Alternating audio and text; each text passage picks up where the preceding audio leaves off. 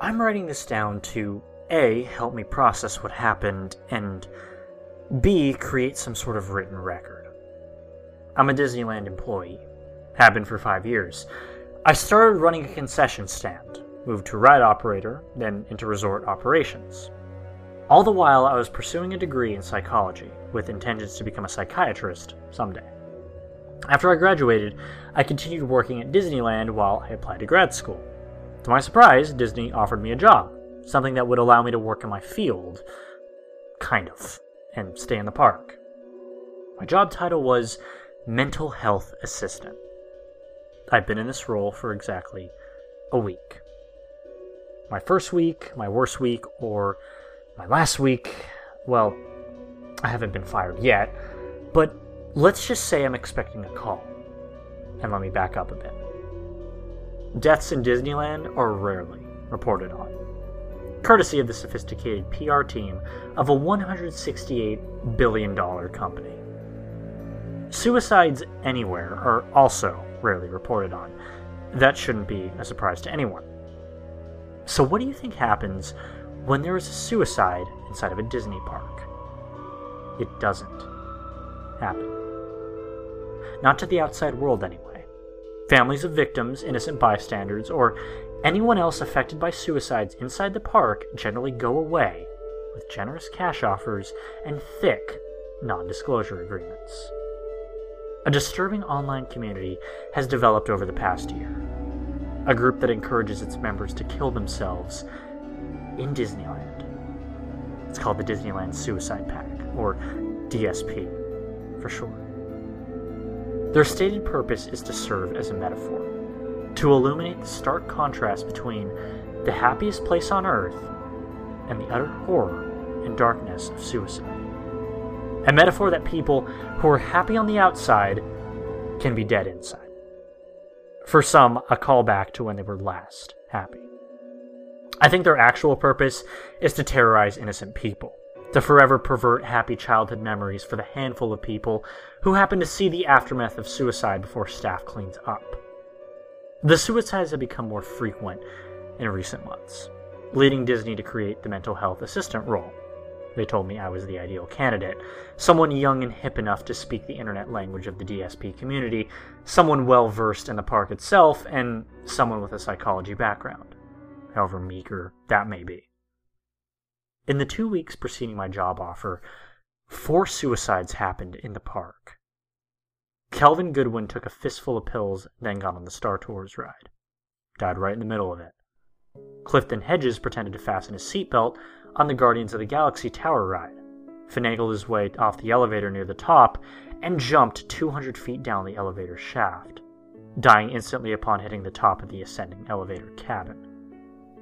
Patrick Brahill climbed off a Pirates of the Caribbean boat and hid in the Pirate's Lair scene. He slit his throat and bled out. He wasn't found until the next morning. Jenny Davies scored an overnight stay in the highly coveted Princess Castle, only to jump to her death in the middle of the night. And I bet you've never heard of any of these.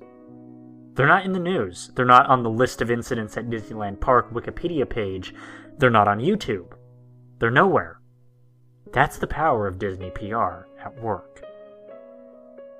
I'd like to think Disney wants the trend to stop out of the goodness of their hearts, but let's be real. It's all about the bottom line. If the witnessing patrons or the victims' families talk too much, despite the non-disclosure agreements and cash settlements, it can have a lasting effect on park visits. A $168 billion company can keep a lot of people quiet, but how many?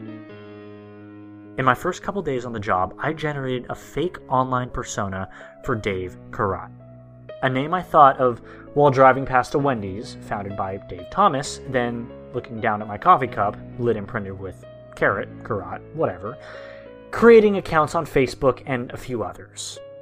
Once it was believable enough, I applied for the Disneyland Suicide Pack's online community, appropriately named the Mouseketeers. I was accepted a day later. Just to be clear, you don't have to make the Suicide Pact in order to join the Mouseketeers. Anyone can join after a light vetting.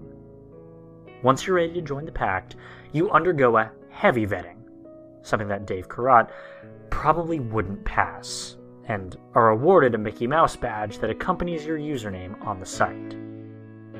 After being accepted, I began clicking on all their usernames with the Mickey Mouse badge, trying to determine who the next victim may be.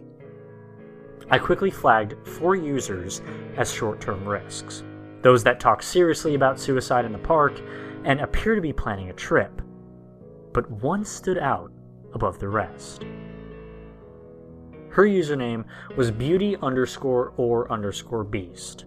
Her profile picture showed a gentle girl with long blonde hair, probably 16 or 17 years old. She was very forthcoming about her life, detailing her reasons for suicide and why Disneyland is the ultimate venue. She mentioned the nostalgia of Haunted Mansion on 3 different occasions. I saw her and others talking extensively about Death Day a couple of weeks earlier. Upon a bit more investigation, I discovered that Death Day referred to December 15th, the day Walt Disney died. December 15th was only a few days away, and Beauty or Beast mentioned that her family was planning a trip to California during the week of December 15th, and that she may, in fact, be in the park on Death Day. Someone suggested that perhaps the stars have aligned for her. I private messaged her asking what her plans were, saying that I may be in the park for Death Day.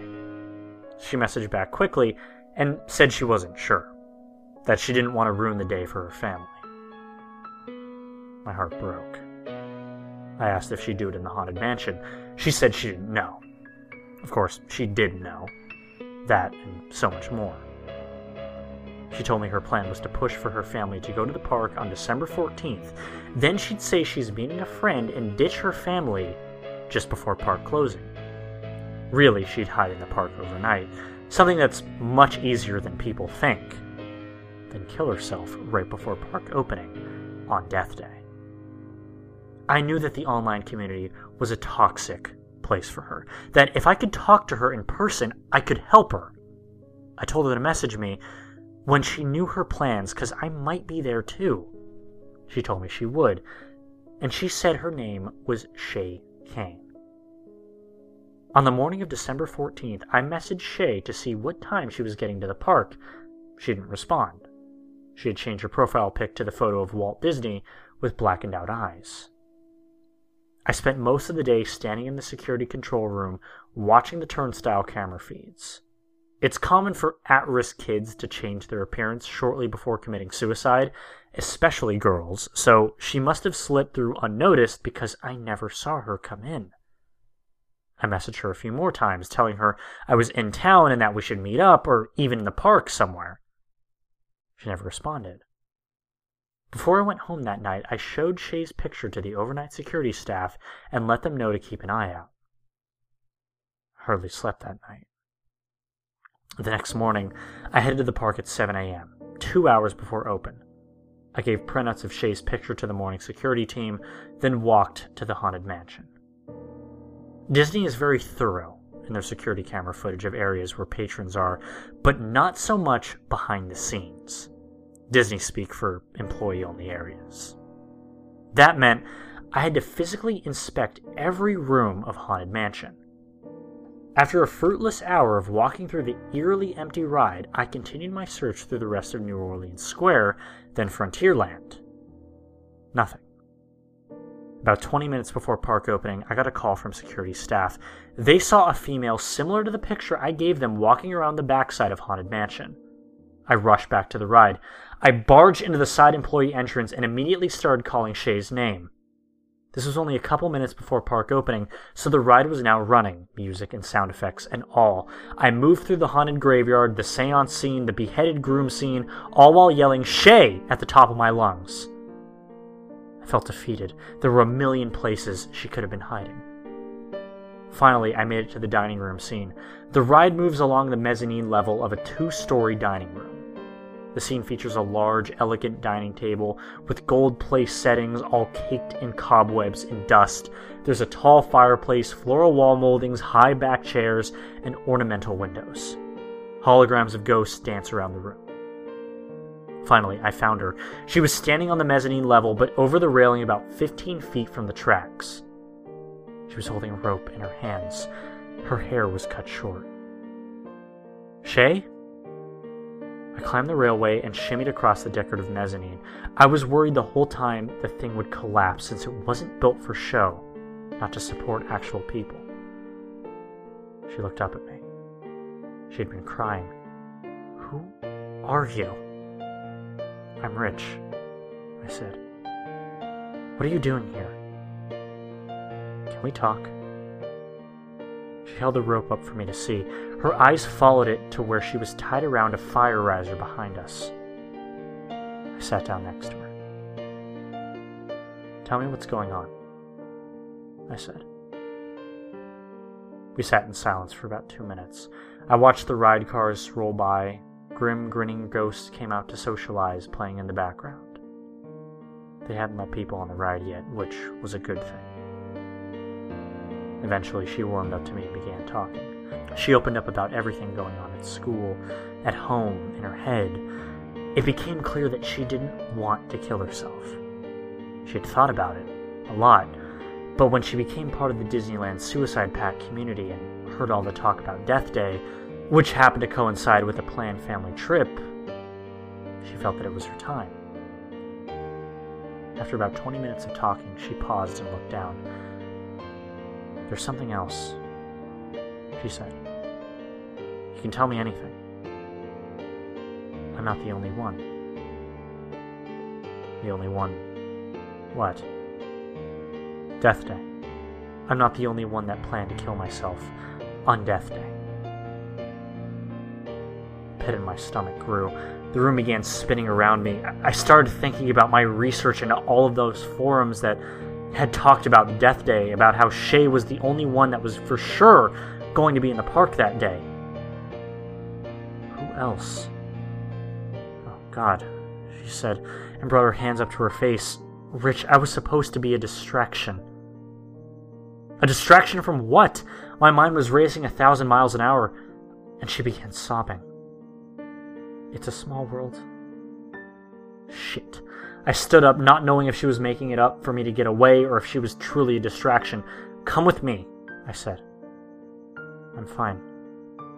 You go," she said. I pursed my lips, then buzzed medical on my walkie-talkie. I told them Shay's location inside Haunted Mansion. They were already waiting out back. I also told them to send a team to It's a Small World, that we might have a situation there.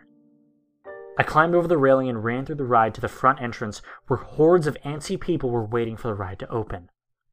I ran past them, setting off a chain of whispers amongst the crowd. "What's he doing? Who's that guy? Did you see his face?" And so on. I called ride operators and told them to close It's a Small World, that we might have a suicide attempt, potentially multiple.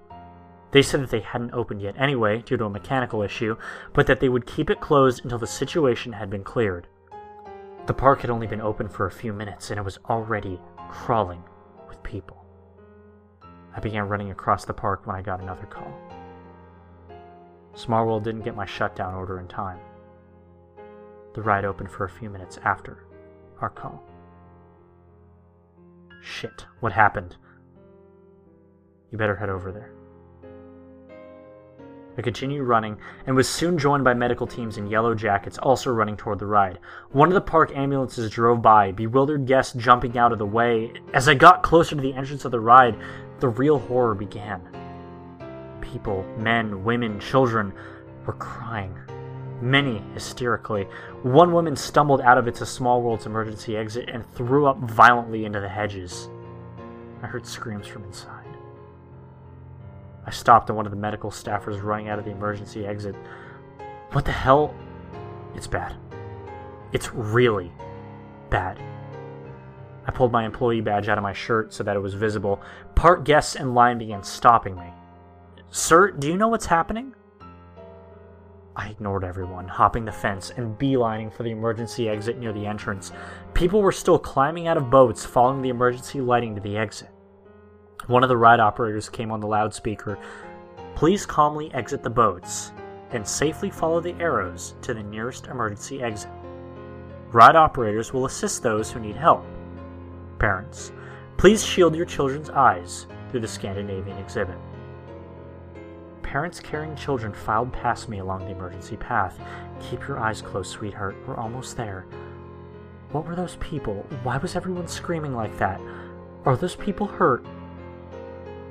The pit grew in my stomach as I moved through the North Pole exhibit and into the Scandinavian room. Then I began to smell it. The overwhelming stench of vomit. I started to notice vomit tracked through smeared footprints along the walkway. For a moment, the music kicked back on and the ride began to move again. Although it appeared that everyone had been successfully evacuated, the music startled everyone. It's a world of wonder, a world of tears. It's a world of hope and a world of fears.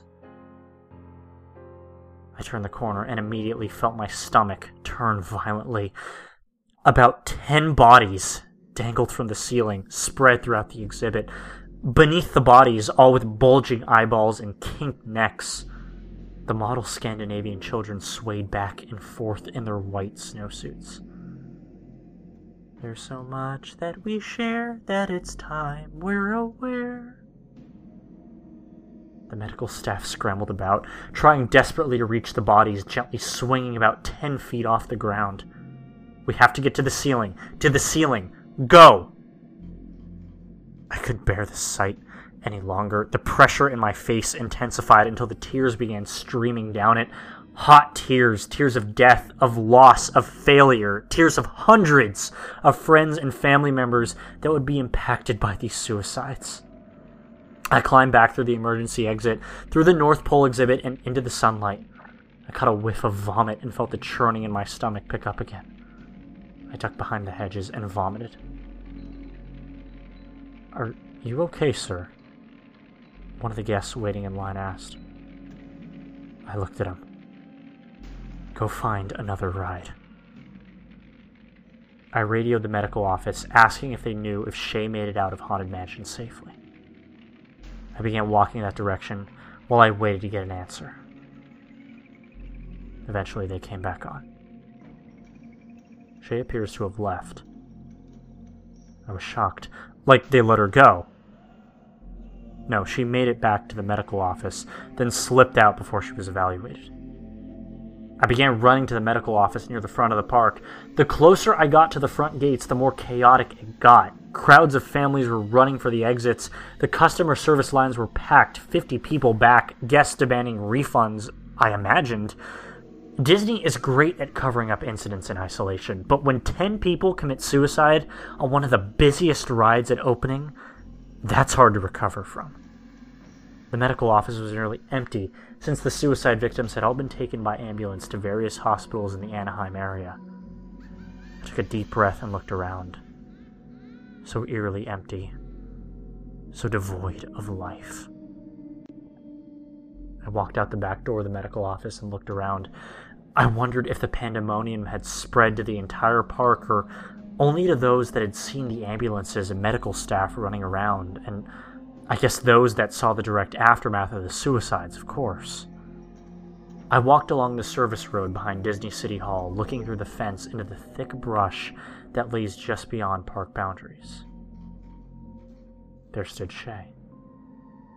She stood about 20 feet behind the fence amongst the trees and bushes. She saw me and took a step forward. I opened my mouth to speak, then realized I had no idea what to say. She smiled, turned around, and disappeared into the brush. Out of everything I saw that day, Shay's smile is what I think about most often. Was it one of gratitude? A smile that said, "You saved my life"? Or was it sinister? A smile that said, "I played you for a fool"? She told me her job was to serve as a distraction. Whether she was planning on killing herself that day or not, she succeeded.